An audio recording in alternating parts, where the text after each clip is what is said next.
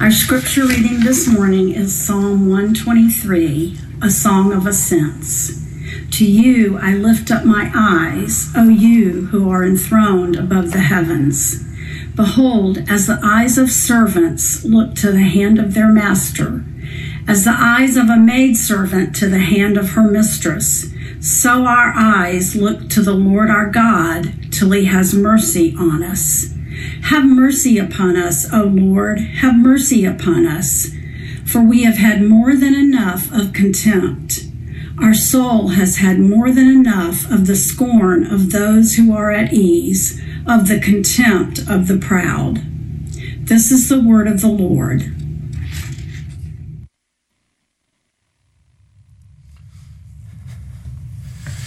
Good morning. We are in a sermon series of Psalms of Ascent, and God has given us the Psalms so that we might know how to sing back to Him our experiences. He gives us the Psalms so that we would have words for our emotions. And as we go through different life experiences, we can sing them back to Him, and He knows what we're going through. Psalm of Ascent is how to articulate hurt and pain in life, but it's also how to articulate talking to God about mercy and hope. And so we're going to look at Psalm 123 this morning. But before we do that, let me pray.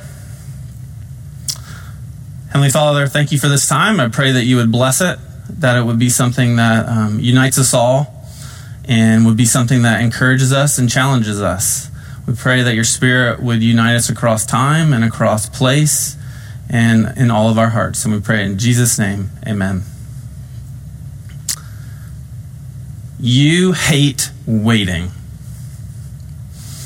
I hate waiting. You think about when you're on the interstate and that guy who's going 55 decides to get into the left lane next to the 18-wheeler that's going 55 in a 70, drives us all insane. Or maybe you're on an airplane and the pilot taxis to the gate, he turns off that seatbelt sign, and you're in row 47, and everyone jumps up and gets their bag, and that guy's kind of like nudging you from behind, trying to go, and you're like, dude, we gotta wait. Wait like 42, 46 more rows. Simmer down. It's kind of anxiety producing, right? I'm still waiting for my money from the deposed Nigerian prince, but whatever. But on a more serious note, we hate waiting because we have to surrender to it. We have to surrender our timeline. We have to surrender our plans. We have to surrender our desires. We have to surrender any control that we have. And that's hard. I haven't met anyone who likes learning patience. Waiting is hard. And I want to look at how we respond to it in two ways today, with anxiety and with fear. And I know that they overlap a little bit, but that's what we're going to look at, anxiety and fear. But when we have those experiences, Psalm 123 is here to help us, shows us what to do and how and why. First, you see in verses 1 and 2, you see stuff about eyes. It says, to you I lift up my eyes. To you, God, I lift up my eyes. And then at the end of verse 2, so our eyes look to the Lord our God till he has mercy upon us. We're to look to God when we're waiting for mercy. This morning, I just want to look at two questions. How do we do that? And why do we do that? How do we look to God for mercy when we're waiting? Well, first we need to look together. There are, I think, 8 pronouns in these short 4 verses that are plural pronouns. And so it's showing you this is a communal psalm. This is a psalm of lament. It's a psalm that everybody would sing together. And it's to show you it's not just an individually sung psalm. It's one that we all sing together. And so it shows you're not carrying your burdens by yourself. You're part of something bigger than just yourself. And the truth is, everyone's going through something. Everyone needs God's mercy. And we need to stop pretending that we have it all together. We need to stop pretending like we don't have a big need for God's mercy. We need to not be anxious that, someone's going to find out that I need God's mercy. It's like, no, we all need God's mercy. All of us. But when we get anxious, we grasp for control, or we try to speed up the timeline. We get worried and anxious that God's not going to do what he's promised to do. Or we're anxious that we're all alone. And Psalm 123 is saying, you're not alone. You're not alone. We're in this together, and we all sing of our need together. It's an our need, not just a my need.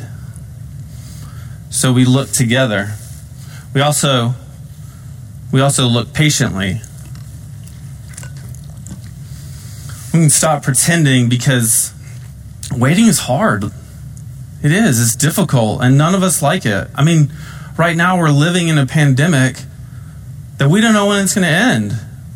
We hate the question mark, right? I hate the question mark. If they said, okay, it's going to last 6 more weeks or 4 more months or just 1 more year, I feel like then I could have some control back. Then I could have some calmness. Then I could pace myself and do it myself. But the question mark really exposes my anxiety. It exposes my lack of control, the illusion of it. And so just like this psalm does, we look together, but we also have to look patiently. We have to wait, and that's hard. But we wait for God's mercy, and when we do that together, it brings us connection. It brings us connection. It brings us together so that we can help each other have calmness and peace and hope. We can remind each other of the gospel and the good news. So we look together and we look patiently. That's how we do it. What about why we do it? Why should God's people look to him for mercy when we're waiting? Well, as you read the psalm, verses 1 and 2, it's kind of this appeal looking to God while they're waiting. But then in verse 3, it's like it turns into a prayer. It says, have mercy upon us, O Lord, have mercy upon us. And it becomes this prayer of relief. Have mercy on us. We're experiencing these things and we need relief. Show us mercy. Well, what is it they need relief from? From scorn and contempt. That's what they need relief from. Have mercy upon us, O Lord. Have mercy upon us, for we have had more than enough of contempt. Our soul has had more than enough of the scorn of those who are at ease, of the contempt of the proud. Now, I think when we are praying and when we're asking for relief, oftentimes, I said we respond with anxiety. Another way we respond is with fear. Is fear. Fear that God has abandoned us. Fear that God's not going to do what he's promised to do. Fear that God's forgotten. Fear that God even cares. Because it definitely doesn't feel like it all the time. And it's just like the psalmist. We've had more than enough. We've had more than enough. And they're saying in verses 3 and 4, we're having more than enough contempt. Well, what's contempt? Contempt is feeling that something or someone is not worth considering. It's not even worth my time to consider you. That's how invaluable, or that's how unvaluable you are. Not even worth considering. One commentator writes this. He says, other things can bruise, but contempt is cold steel. It goes deeper into the spirit than any other form of rejection. And it's even worse when it's casual. Daniel 12, it is one of the pains of hell. Pains of hell. The psalmist is saying, I have had more than enough of these arrogant people showing me contempt, not considering me even worth acknowledging. I've had more than enough of that. That's contempt. Well, what about scorn? You see it in verse 4, the scorn of those who are at ease. To scorn someone means to treat them as worthless. To treat them as worthless. And this The people who are at ease could have been Israelites who were unfaithful to God, or Gentiles who were indifferent to God. Either one. Could have been either one or both, actually. And when the psalmist is saying, I'm scorned, he's saying, I've had more than enough of being treated as worthless by these people who have easy lives. I'm sick of it. I've had more than enough. I can't do it. So we think about, okay, what are the circumstances of the audience? And then we think about, how does the word apply to them? And then what overlap does that have with us in our lives and the way that we apply it to ourselves? Well, think about the original audience. They're anxious. They're scared. They're overwhelmed. They're hopeless. They're weary. They're looking to God for mercy, and they have to wait. And they're exhausted that these people who have the power to make it stop are not doing anything about it. And so people are considering them as worthless. You're worthless people. They're treated as lesser, and they've had more than enough of it. So we got to think, okay, well, how does that kind of overlap with our lives? Or how do our lives overlap with those circumstances and apply to us today? When you think about, at some point, all of us have said, I've had more than enough. I can't do this anymore. I've had more than enough, right? Like, I've had more than enough of this coronavirus. I've had more than enough of the loneliness that this pandemic has caused. And you might say, okay, yeah, you've experienced 4 months of that or 3 months of that loneliness. And that's hard. Could you imagine what someone who struggles with loneliness would feel if they had been struggling with it for 3 or 4 years or 10 years? Like, that overlap is there, and y'all are the same, but theirs is much deeper. And it's different.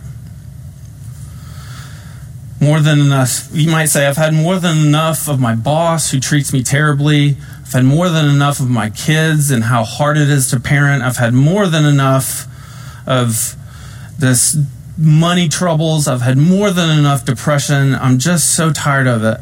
I need relief.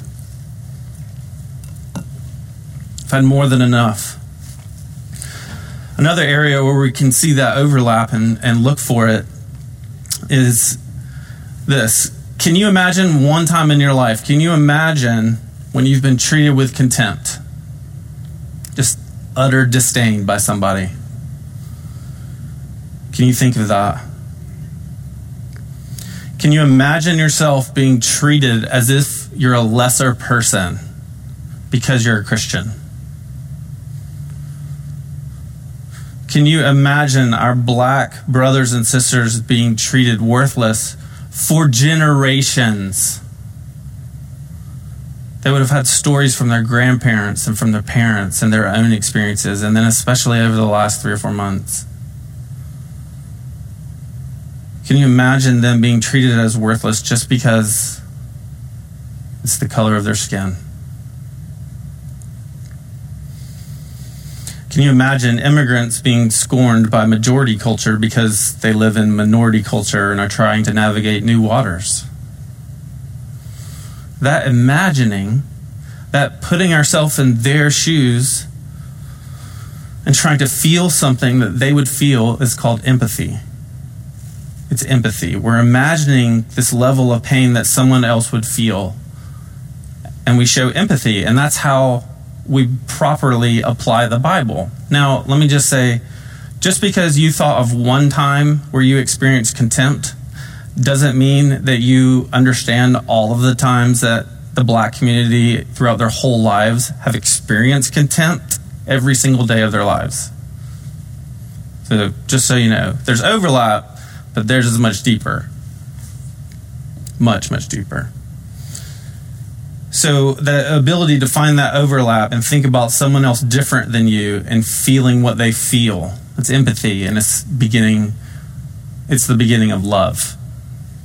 It's the beginning of love. And in Psalm 123, God is saying, look, all of you, look to me. I see you. I see your pain. I see your struggle. I know it's hard to wait. I know it's hard to wait, but I'm at work. I'm at work.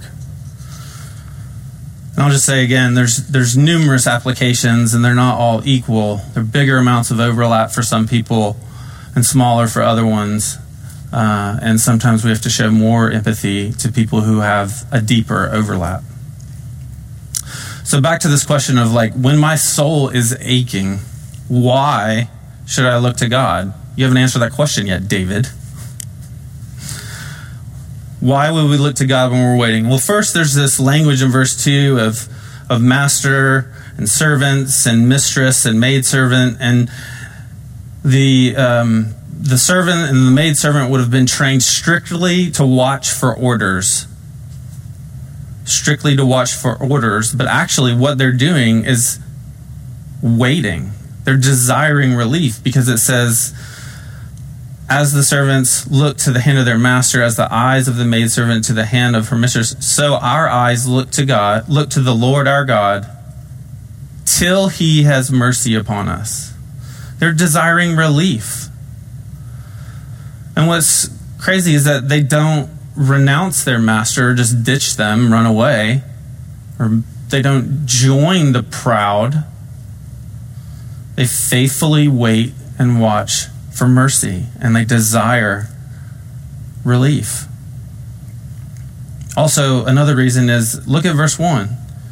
To you I lift up my eyes, O you who are enthroned in the heavens.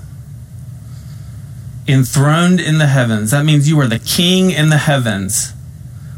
And we know that to be God, the creator of the world, which means he is over everything. It means that he is transcendent and above everything. And that means he has power and authority and sovereignty over everything. And he can do what he wants, and he's able to show mercy. And he has power over the proud. And he's our king. He's the ruler. And that's who we look to. And you might say, well, he has all that power. Does he care? Well, in verses 2 and 3, did you see, if you look in your Bibles, there's Lord in all little capital letters. At the end of verse 2, it says, so our eyes look to the Lord our God. That's God's personal name, Yahweh. So our eyes look to Yahweh our God. Verse 3, have mercy upon us, O Yahweh, have mercy upon us. This is Yahweh's personal name, who would have had a personal history with his people. He would have had a personal history that showed his reliability and his trustworthiness and his steadfast love. It would have been a name that had a story with it that goes back through all these covenants. Covenant with Adam, covenant with Noah, covenant with Abraham, covenant with Isaac, covenant with Jacob, all these different people. And all these different stories showing he is faithful and he is good and he is loving and he does have this power. And all of those stories would give you assurance of his mercy. The assurance of mercy and these covenants of Yahweh and his story show us you do not have to fear that you're abandoned. You do not have to fear that you've been forgotten. And you do not have to fear that he does not care. Yahweh, the King, promised a Savior. He promised that there would be a rescuer who would feel more than enough pain and hardship. A rescuer who looked up to God with his eyes while feeling more than enough scorn. A rescuer who was shown all the contempt of the proud. A rescuer who vulnerably asked for relief from God because of the unreal amount of pain that he was feeling. A rescuer who was slowly crucified in front of a crowd that was overwhelming with contempt. A rescuer who cried out for mercy, but didn't get it. He didn't get it. rather than feeling the mercy of God, he was judged. Rather than having a father rescue him, he had a judge punish him. Why? Why would Jesus do that? Jesus would do that so that you and I could have mercy from a loving Father, so that you and I have the status before God of loved and approved of child. You are his son, you are his daughter. Even though you're impatient like me, even though you're